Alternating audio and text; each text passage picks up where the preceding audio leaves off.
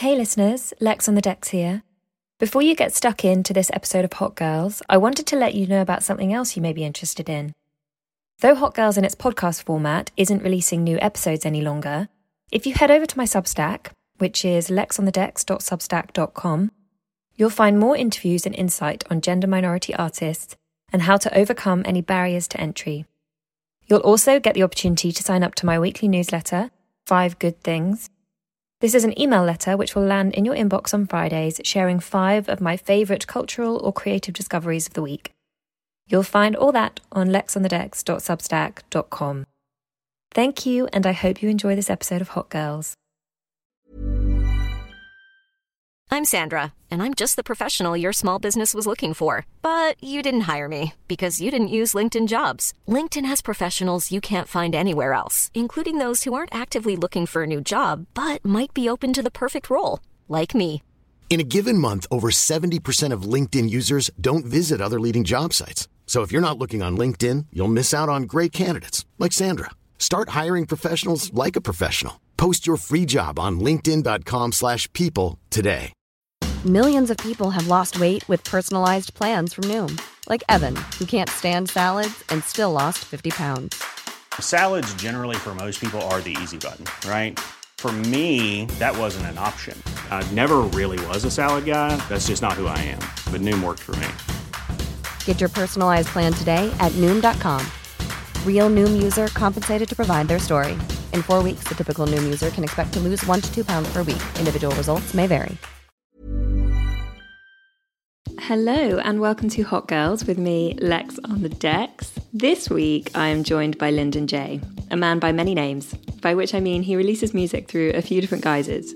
Linden has done so much. He works out of the Carpet Shop, a production studio in London, and he works with lots of very well-known artists, people like Sinead Harnett, to Duke Dumont, to Eric the Architect, while also releasing music under his own name and through a band named Far, all of which we're going to explore in lots of detail over the next hour or so. He's been able to forge a career as a musician, a producer, an engineer, an artist, and he's worked with artists from all over the world and has had some really interesting stories in terms of how those collaborations have come together. So it's a really, really rich conversation, and I hope that you learn as much from it as I did. If you do enjoy this conversation, please do give it a like or subscribe, and even better, tell a friend who you think might enjoy it as well. Without further ado, Linden J on the Hot Girls podcast. Let's go. Ladies, listen up.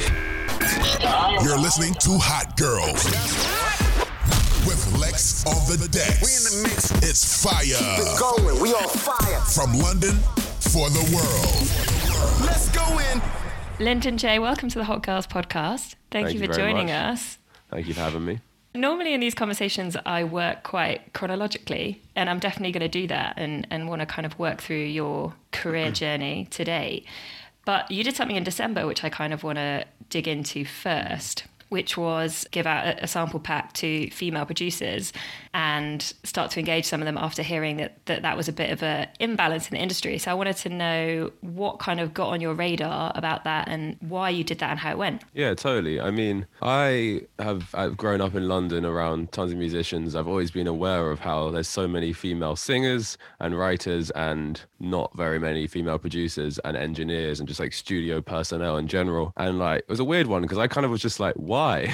Like, who is it that not giving, who, like, is it that they're not, like, what's going on? Is it their fault? Is it men's fault? Like, what is going on here? Why is it they're not given the belief from a young age that it's a viable career option for them? And the reality is, yes, there's no role models and lots of opportunities are just given to men. Just overtly, that's just like how the producer game is set up in the world. And when I saw a post on Instagram, I think it was She Writes or one of the women's Instagram sort of producer pages posted that 2.6% of producers are women. Just shocked me. And I kind of just thought, like, what can I actually do rather than just like post a square on Instagram and be like, raise awareness? Because like, great, that's obviously every bit of work is important and positive. But I thought, what can I actually do that like, you know, actually makes a difference? And I thought, I'm going to do like one-to-one production classes for women, female producer personnel and stuff. And I was like, oh, cool. So I started mentioning it to a few people because I do quite a lot of teaching anyway. And then it very quickly became obvious that it wasn't a viable thing to do one-to-ones because how can I do 200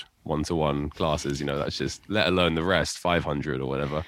So I just thought like, why don't I actually give tools? I just thought like, oh, I've got so many samples. Why don't I just make a sample pack and just give it to women only? And then obviously the first thing that popped into my mind was like, I have to do this right. You know, it can't come across as belittling. Like, yeah, this, like, you know, here's a gift for you. Yeah, here's a gift because you deserve it, like patronizing. And obviously that's not what it is at all. But the internet has a very good way of always picking things apart. And luckily, I actually got 100% positive feedback from the pack. And I also made a feature. I didn't do a hashtag for it. I didn't try and draw any attention back to myself. It just wasn't about that. I just genuinely wanted to like... Hashtag Linden Gibbs. Yeah, Linden Gibbs, exactly. So there's a lot of things I thought about and considered when I did it. Another one I considered is that I didn't do a video of myself or a picture of myself with the pack. I didn't want it to be about a man giving it away, and it was more of just a post, and people could see it was from me, but it wasn't about, hi, I'm a man empowering women. It was just, here's samples, download it, girls, basically. Hopefully this That's is helpful. It. Yeah, exactly. Well, yeah, I really went in and made sure the pack was a very even spread of like a starter pack. It's just like, if you have this, you are a producer. You don't have to say like, I do a bit of production. Like, you got that pack, you make a few things, that there's everything there, the tools you need to be a producer. So yeah, that was basically it. It was just an idea I had, and it amazingly went, you know, semi-viral. And I had over 500 packs, and my DMs were overflowing for days. And I got my management to help me sort of message everyone back. And once I'd done the packs, then I had daily people messaging me saying, what about those classes you mentioned? What about the classes? And I thought, oh, I need to do something. I need to do these classes. So I started replying to everyone who downloaded the pack, saying that I was doing some workshops in groups, and I made a Google form and sent it out to everyone and divided it into 6 groups. I did 2 beginners classes, 3 intermediate, and 1 advance. And I did them over December. They were like maybe an hour and 15 minutes long, an hour long, these workshops. And in each class, there was about 20 women, 20 to 30. And it was awesome. I learned a lot from just I love teaching, and I usually do one-to-one, which is more of a conversation. And I like that style of just sort of like, it's more tailored to what the person actually needs in that moment, and you can ask questions as you go. But obviously when you have a workshop of people, all different abilities, who you never met anyone, you know nothing about anyone, there's obviously an element of like, no, I actually need to be a teacher, and not just like, hey, what do you want to learn? It's like, I need a plan. So it was actually really good, and I felt like I learned a lot about structuring my own thoughts and like where I come from and how I've got to where I am. But I also feel like, I got a lot of feedback from people who messaged me saying it was just really helpful and inspiring, and not like, it didn't make it sound impossible.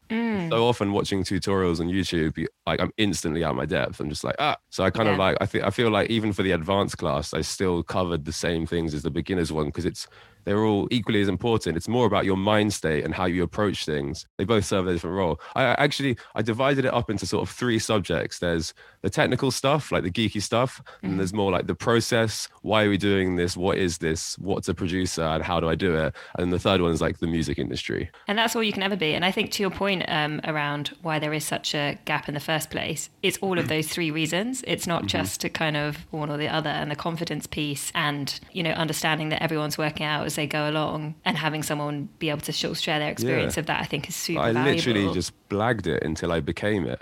Yeah, 100%. Okay, so let's backtrack to where it all started for you and music. Were you a sort of 5-year-old prodigy?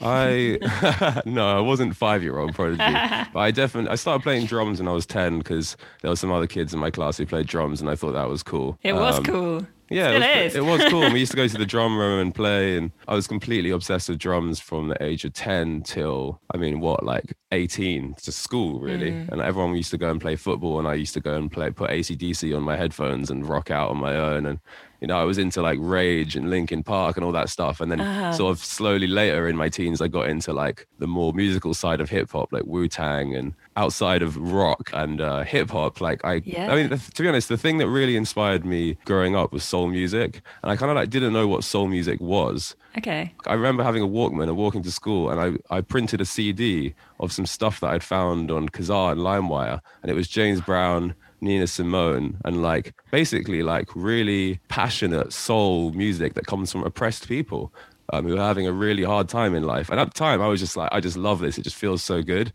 And looking back, it's like, oh, that's the thing that I really, with my heart, feel and became attached to. It's honest expression, that like flow state where people aren't riding a fashion trend or considering what they're doing. And it's just them in their purest form expressing and letting go of something that they don't know how to say in other ways. And that was the thing that inspired me. But I was always I was just completely obsessed with music throughout school. And then my progression was that I was a drummer straight up. I absolutely loved drums, and I always wanted to go and study it. So I finished school, and did you? Sorry, just technical stuff. Did you have like drum lessons? Yeah, or I had. Were you just teaching yourself? I had drum lessons at school, and I had a few at home with a good friend of mine's dad used to be in a band that did well in the 80s, and the drummer from his band actually taught me for a few years. I always remember the thing that he taught me that I'll always give him full credit for. Unfortunately, he's passed away now, but one thing he said, he was like, "Come on, Linden, hit the drums," because I'd just be like kind of stroking them, and I just like that will always. Yeah, that will just echo in my mind forever. Just like, come on, man, like, give it some. Never hit the drums half-assed. Like, always give it some. And I was like, that is a life lesson. Yeah. That intention, I think, crosses over to everything as well. Just like, come on, man. I love that. But yeah, I studied drums throughout school, and I was just practicing all the time. I was completely obsessed. And then I auditioned for 3 music colleges in the UK and got into none of them. And I think it's because whether it was my ability or my mindset, but I think I went in too open-minded and told them about too many amazing, exciting. I was like, I've grown up in London. The electronic music scene's amazing, this and that. And a lot of these colleges are very purist. You have to just be like a jazzer, and like they're quite small. So I was going for these conservatoires. So I think I just didn't appeal, and I wasn't the right guy for those colleges. You didn't fit what they were looking for. I guess, yeah. Or I mean, it just wasn't right. It just wasn't the right situation. Anyway, so I ended up deciding to audition for Berklee in Boston, and I went to Dublin for an audition. My mum's incredible. She was like, if you're going to try and get this scholarship so that we can actually send you there, not full fees, like, let's go to Dublin and do this audition. So I was like, bloody hell. So I went and played this really complex, like, jazz fusion piece and basically showed off in my Berklee audition, and then had a long chat with them, and then got back, and I got a half scholarship. So I went off to Berklee, which was a crazy time, obviously moving countries on your own. Like, the first night I got there, I was just sat in my apartment on my own with no bed and no desk. I just sat on the floor in my empty wooden room in like central Boston. Yeah, I just like looked this around. Is it. Yeah, I was like, have you seen Whiplash? No. The movie. I have the worst cultural, like, no, it's I've never seen anything. No, it's all right. I mean, if you watch Whiplash, that's basically like my life story. I even had a girlfriend. I was like, you don't understand. I need to play drums more. I don't have the time. You just don't understand.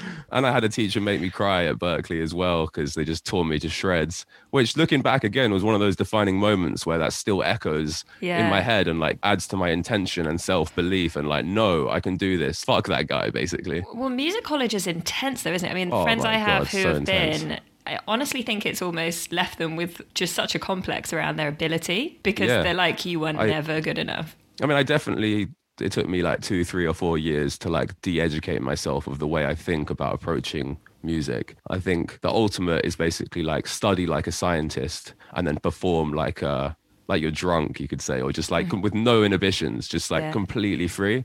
And like to really create that separation of like study and like intellect versus just raw creativity is really hard for people to do, to split. To go from practicing scales to just making a cool piece of art are like almost not related in a way. They shouldn't be.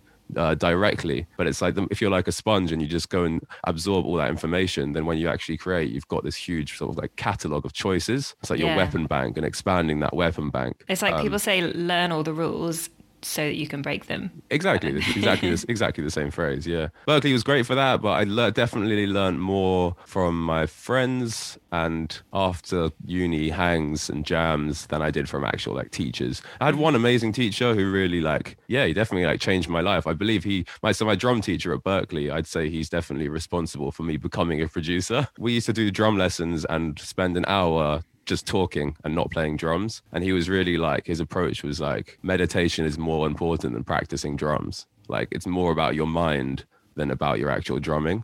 And like being a human being first over a musician. And that was like an approach that I was like, wow, that's really deep.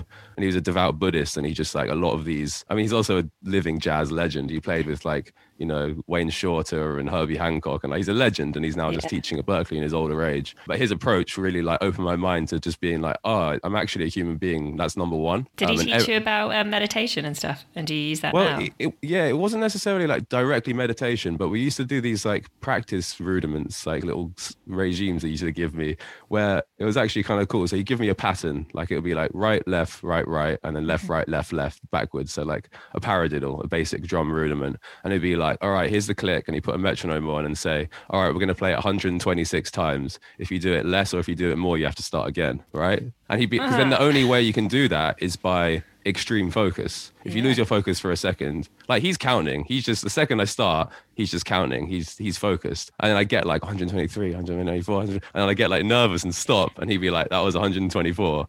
And I'd like start again. And like, but it wasn't like he was grueling me, but he was just teaching me how to actually focus. And like, he gave me exercise like that would really work your mind rather than your technical ability. And I think, I ended up running home from those drum lessons to like start making beats because I was just so excited. He just managed to make it so exciting in a non-geeky way, which I always think is important because I've obviously, being a producer and studying production and learning, you have to geek out.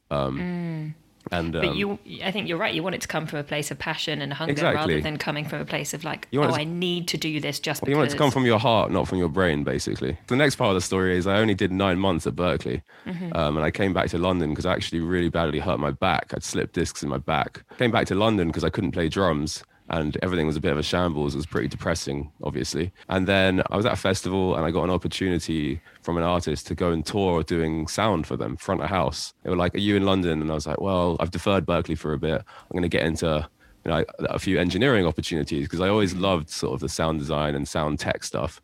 But obviously I wasn't a front of house engineer. I just said yes. And then emailed it was 29 shows in 30 days with this group called Foreign Beggars, a UK hip hop group. And they asked me to come on the road and do sound with them because they're good friends. So I basically like read 20 manuals of mixing consoles for every console that I was going to use. And I just went in a van with them and did the shows, 29 shows. At the end of it, I was definitely a sound engineer. The first 5 or 6 shows, I was not a sound engineer.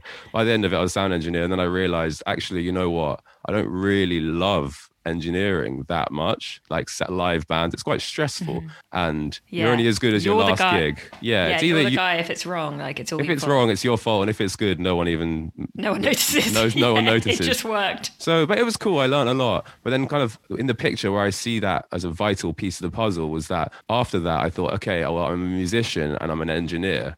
And like a producer is basically both of those combined. Bang in the middle of a producer and engineer is of an engineer and a drummer, is a producer. So it kind of just like I became a producer by mistake. And then it was from that point, it's just like my trajectory till now. I've just been riding that wave of doing the like multifaceted, wide skill set producer. So I'm not just like one hyper specialized thing. Obviously, I'm a drummer, that's main, but these days I'm writing and mixing and playing and additional producing and mastering. And it covers so much. All of the above. Yeah, all of the above. But I think that's what you have to do in 2021, to actually be a producer. It's not about just being hyper specialized anymore. When you went through that experience where you slipped the disc in your back, being at a space where you were kind of pursuing a career as a sort of top end drummer did you have any kind of crisis moments? Did you think, my career as a drummer is over? Did you have to do a lot of self-talk to get over that? Or was that I definitely remember in that period of time in my life listening to loads of James Blake and feeling quite sad.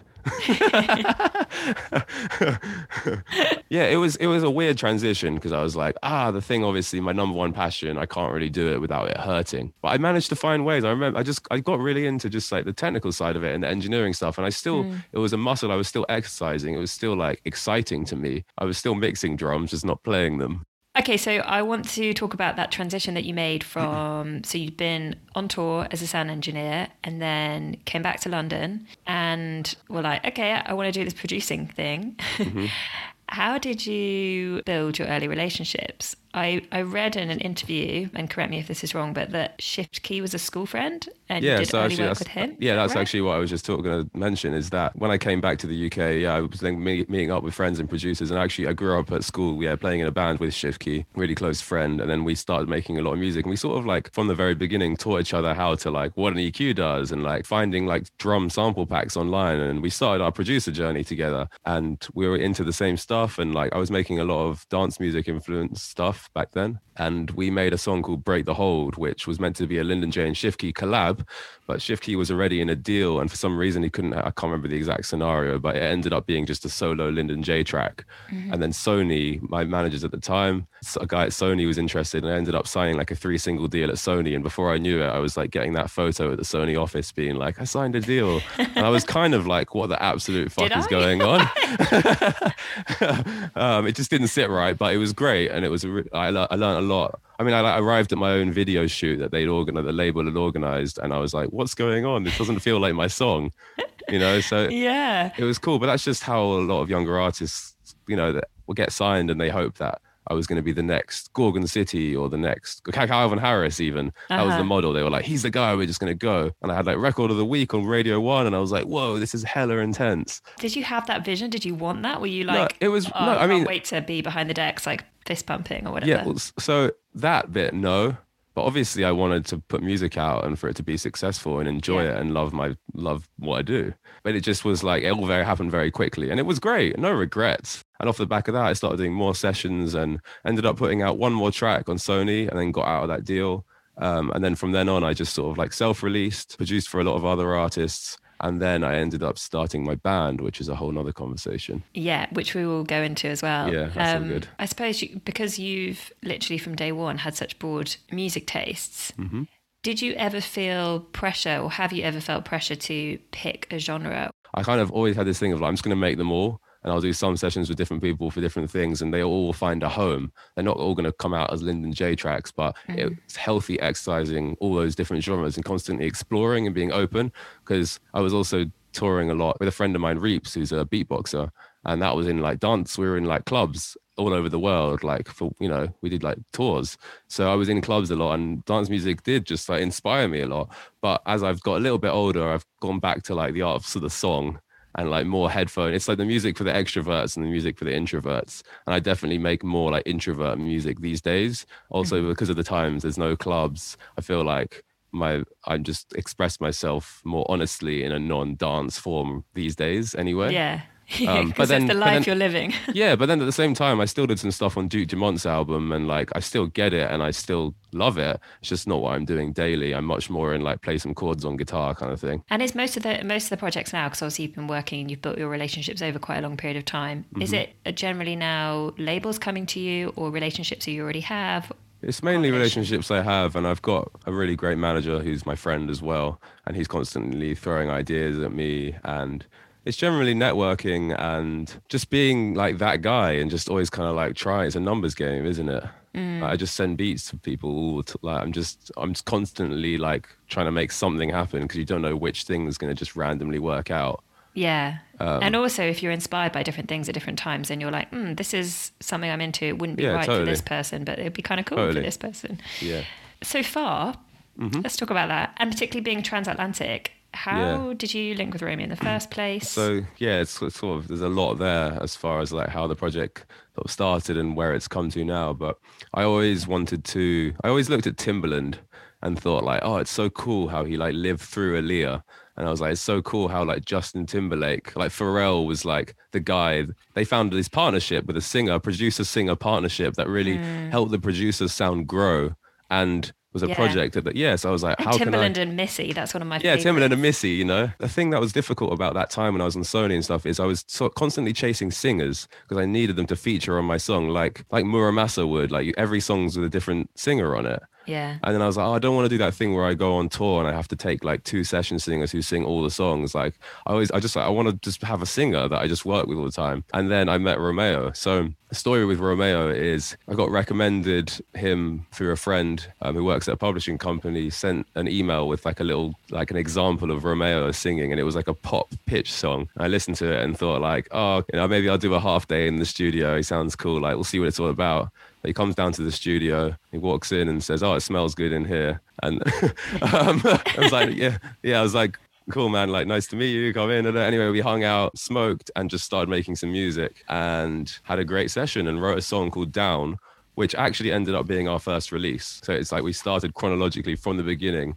We did that first session and then he went back to LA and we kept in touch and started sending ideas back and forth. And within the first few weeks of knowing each other, we had about 7 or 8 songs together. So it was like, wow, this is cool. Like, let's do a Linden, J and Romeo sort of like collab project. And then after speaking to a few people, they were like, no one really cares if 2 artists they haven't heard of collab. It's not like a hype thing where like Mad Lib and MF Doom come together to make Mad Villain. Everyone's like, oh my God. It's like, no one knows. So you kind of need to be iconic, don't you? Yeah, exactly. So I was like, let's just start. Well, I wasn't. He was like, let's start a band. And I was like, oh, I do Born Dirty and my own project. Basically, no. And he was like, oh man. And then like a couple of weeks later, I was like, all right, let's do it. So we didn't have a name for a while, but deciding that we was going to do a project with someone who lives in another continent, it's obviously a strange life choice. But now looking at the current circumstances of the way everyone works on Zoom, we've been doing this for about 4 years now. Yeah.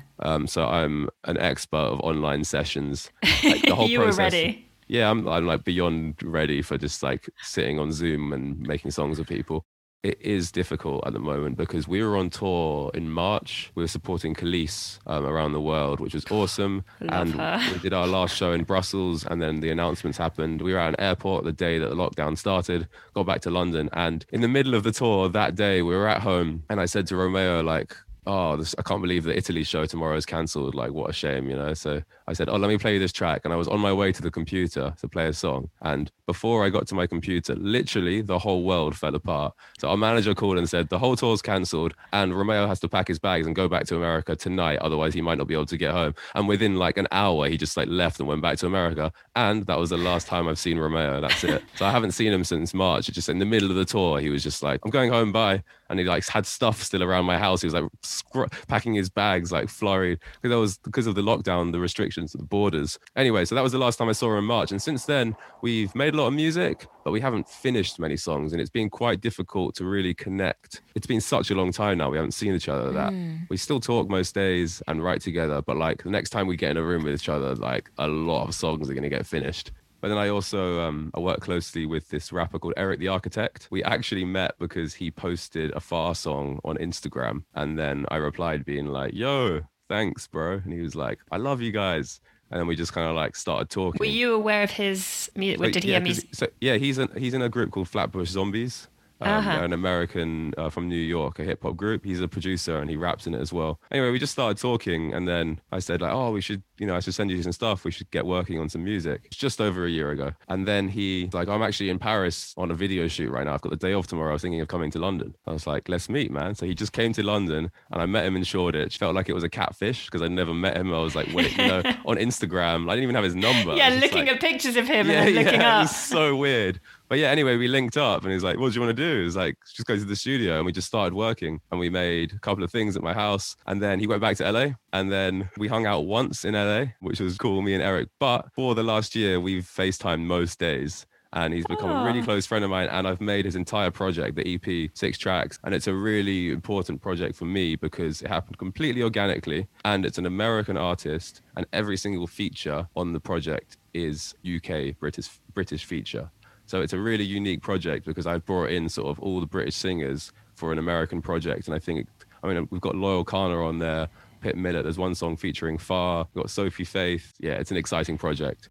You've touched on it a little bit, but you obviously work in such a range of different things. And I guess you're making beats like a lot of the time, just not necessarily knowing exactly where they're going to go or what they're going to do with it. How do you evaluate who you want to give things to?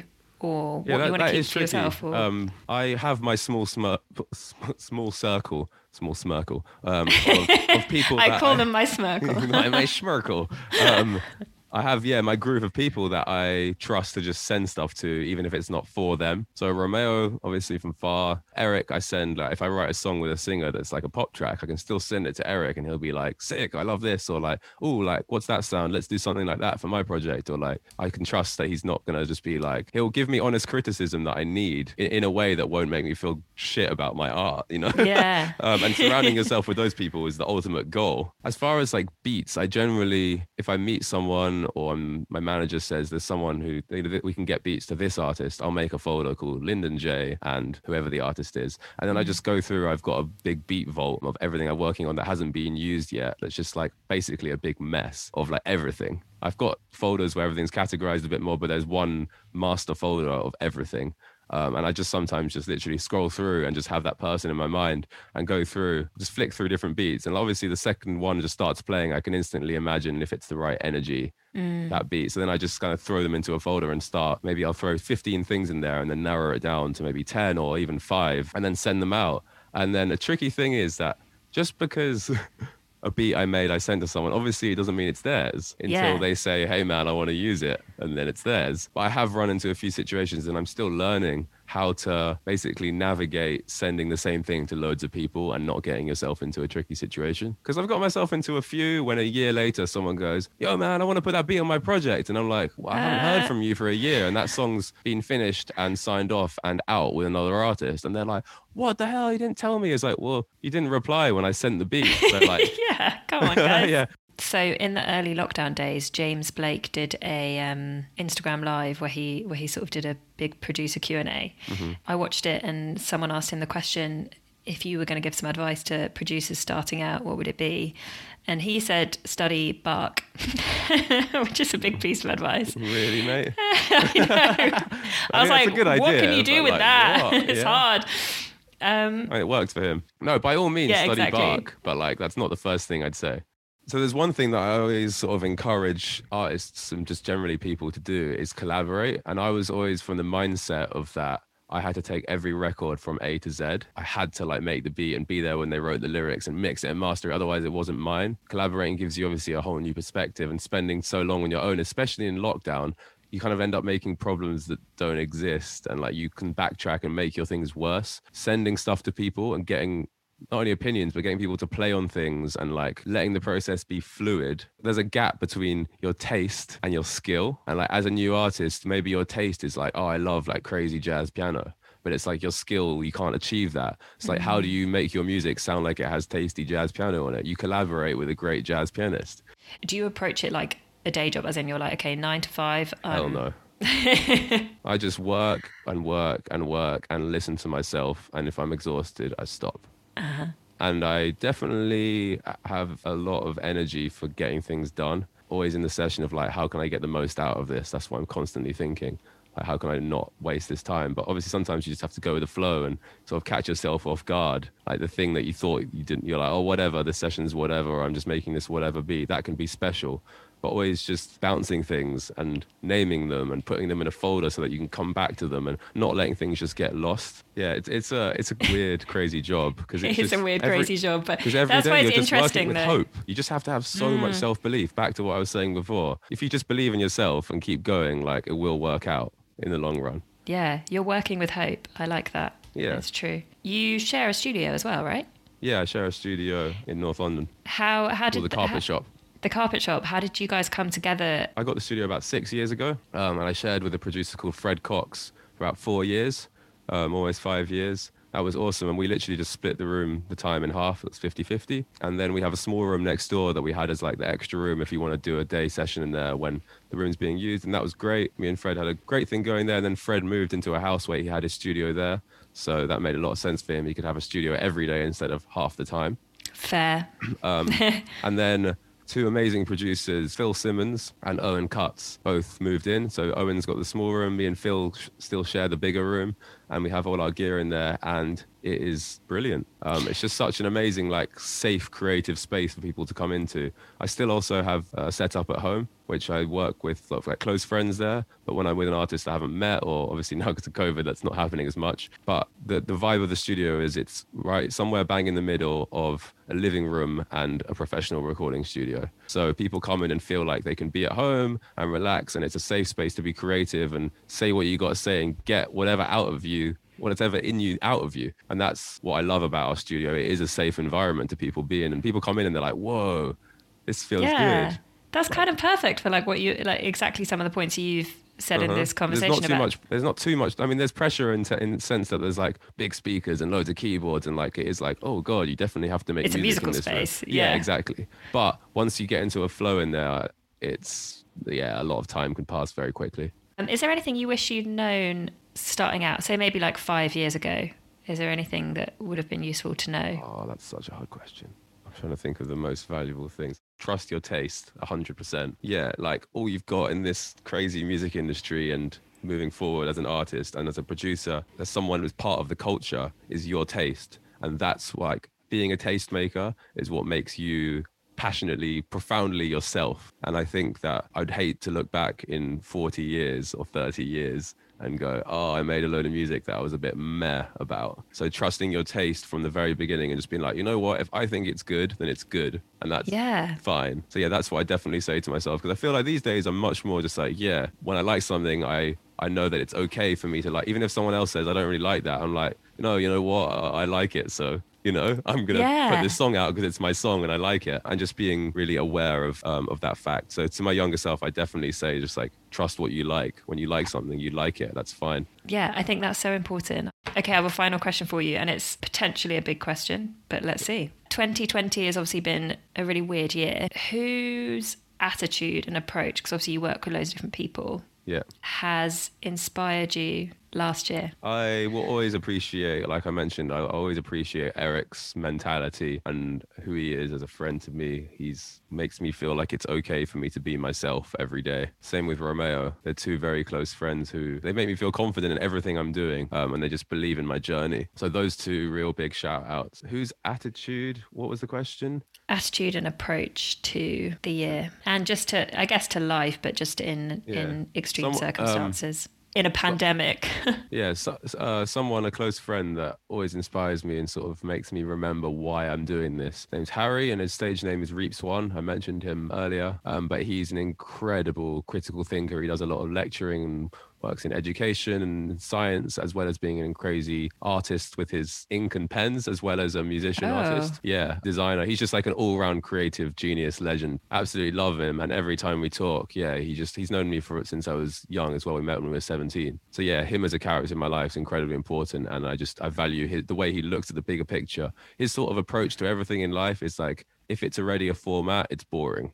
So he's just like break every single boundary. And sometimes That's so brave. It's so unbelievably brave. But he definitely, sometimes I'm like, come on, man, that's a pretty out there concept. Like you should do that. But like your mind is amazing. Like, yeah, he's the most incredible guy for connecting dots and having a real strong proof of concept. And it being really like an incredible project, but it being wacky and different and completely non-format and in ways, creativity in ways you hadn't thought about, exhibits that are totally different to the norm. He's just completely anti-format. And for me, that is like unbelievably inspiring for someone to be like, you know what, I'm only doing it my way because everyone else's way is boring.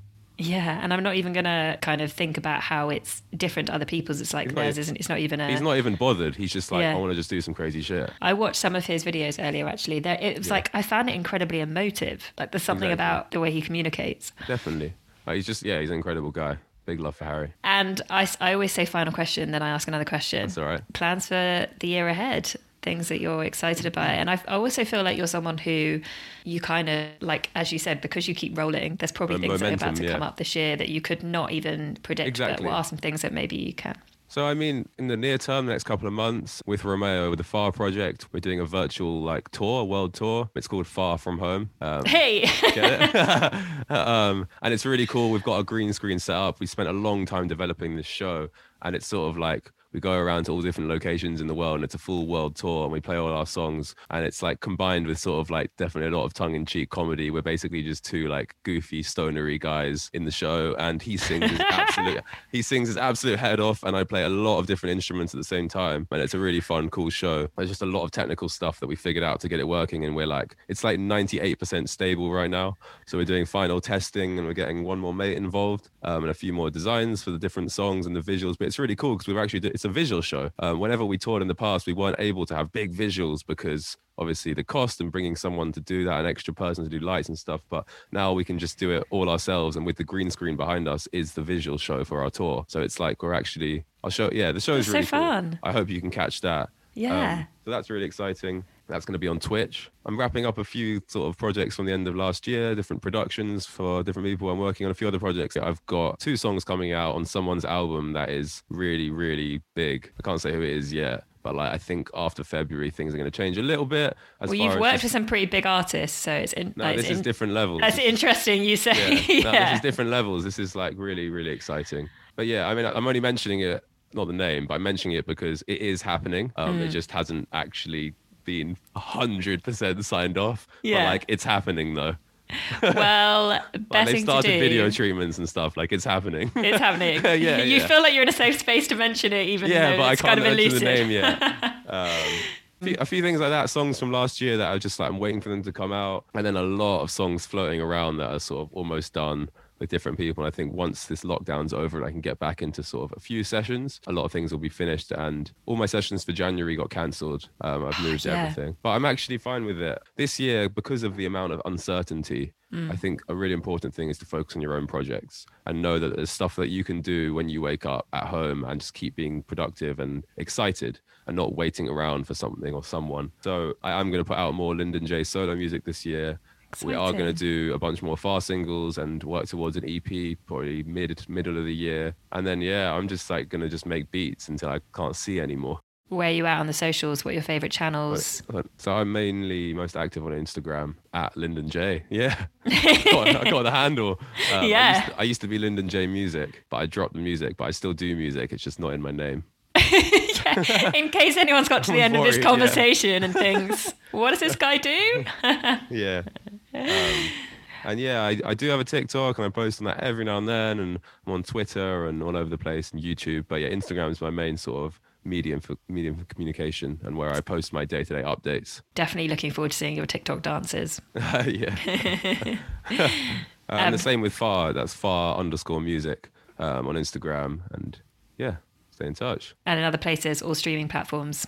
Yeah, Linden J and Far on all streaming platforms, totally. Thanks very much for listening, guys. I hope you learned something. I'm sure you did. And we'll see you next week. All right. Bye. Thank you. Bye. What up, Lex? We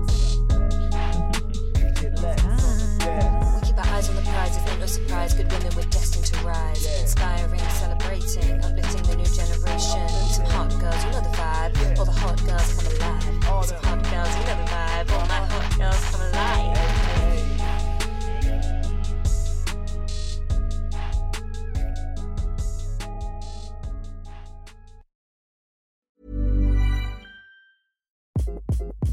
Hi, this is Craig Robinson from Ways to Win, and support for this podcast comes from Invesco QQQ, the official ETF of the NCAA. Invesco QQQ is proud to sponsor this episode, and even prouder to provide access to innovation for the last 25 years. Basketball has had innovations over the years, too. We're seeing the game played in new ways every day. Learn more at Invesco.com/QQQ. Let's rethink possibility. Invesco Distributors, Inc.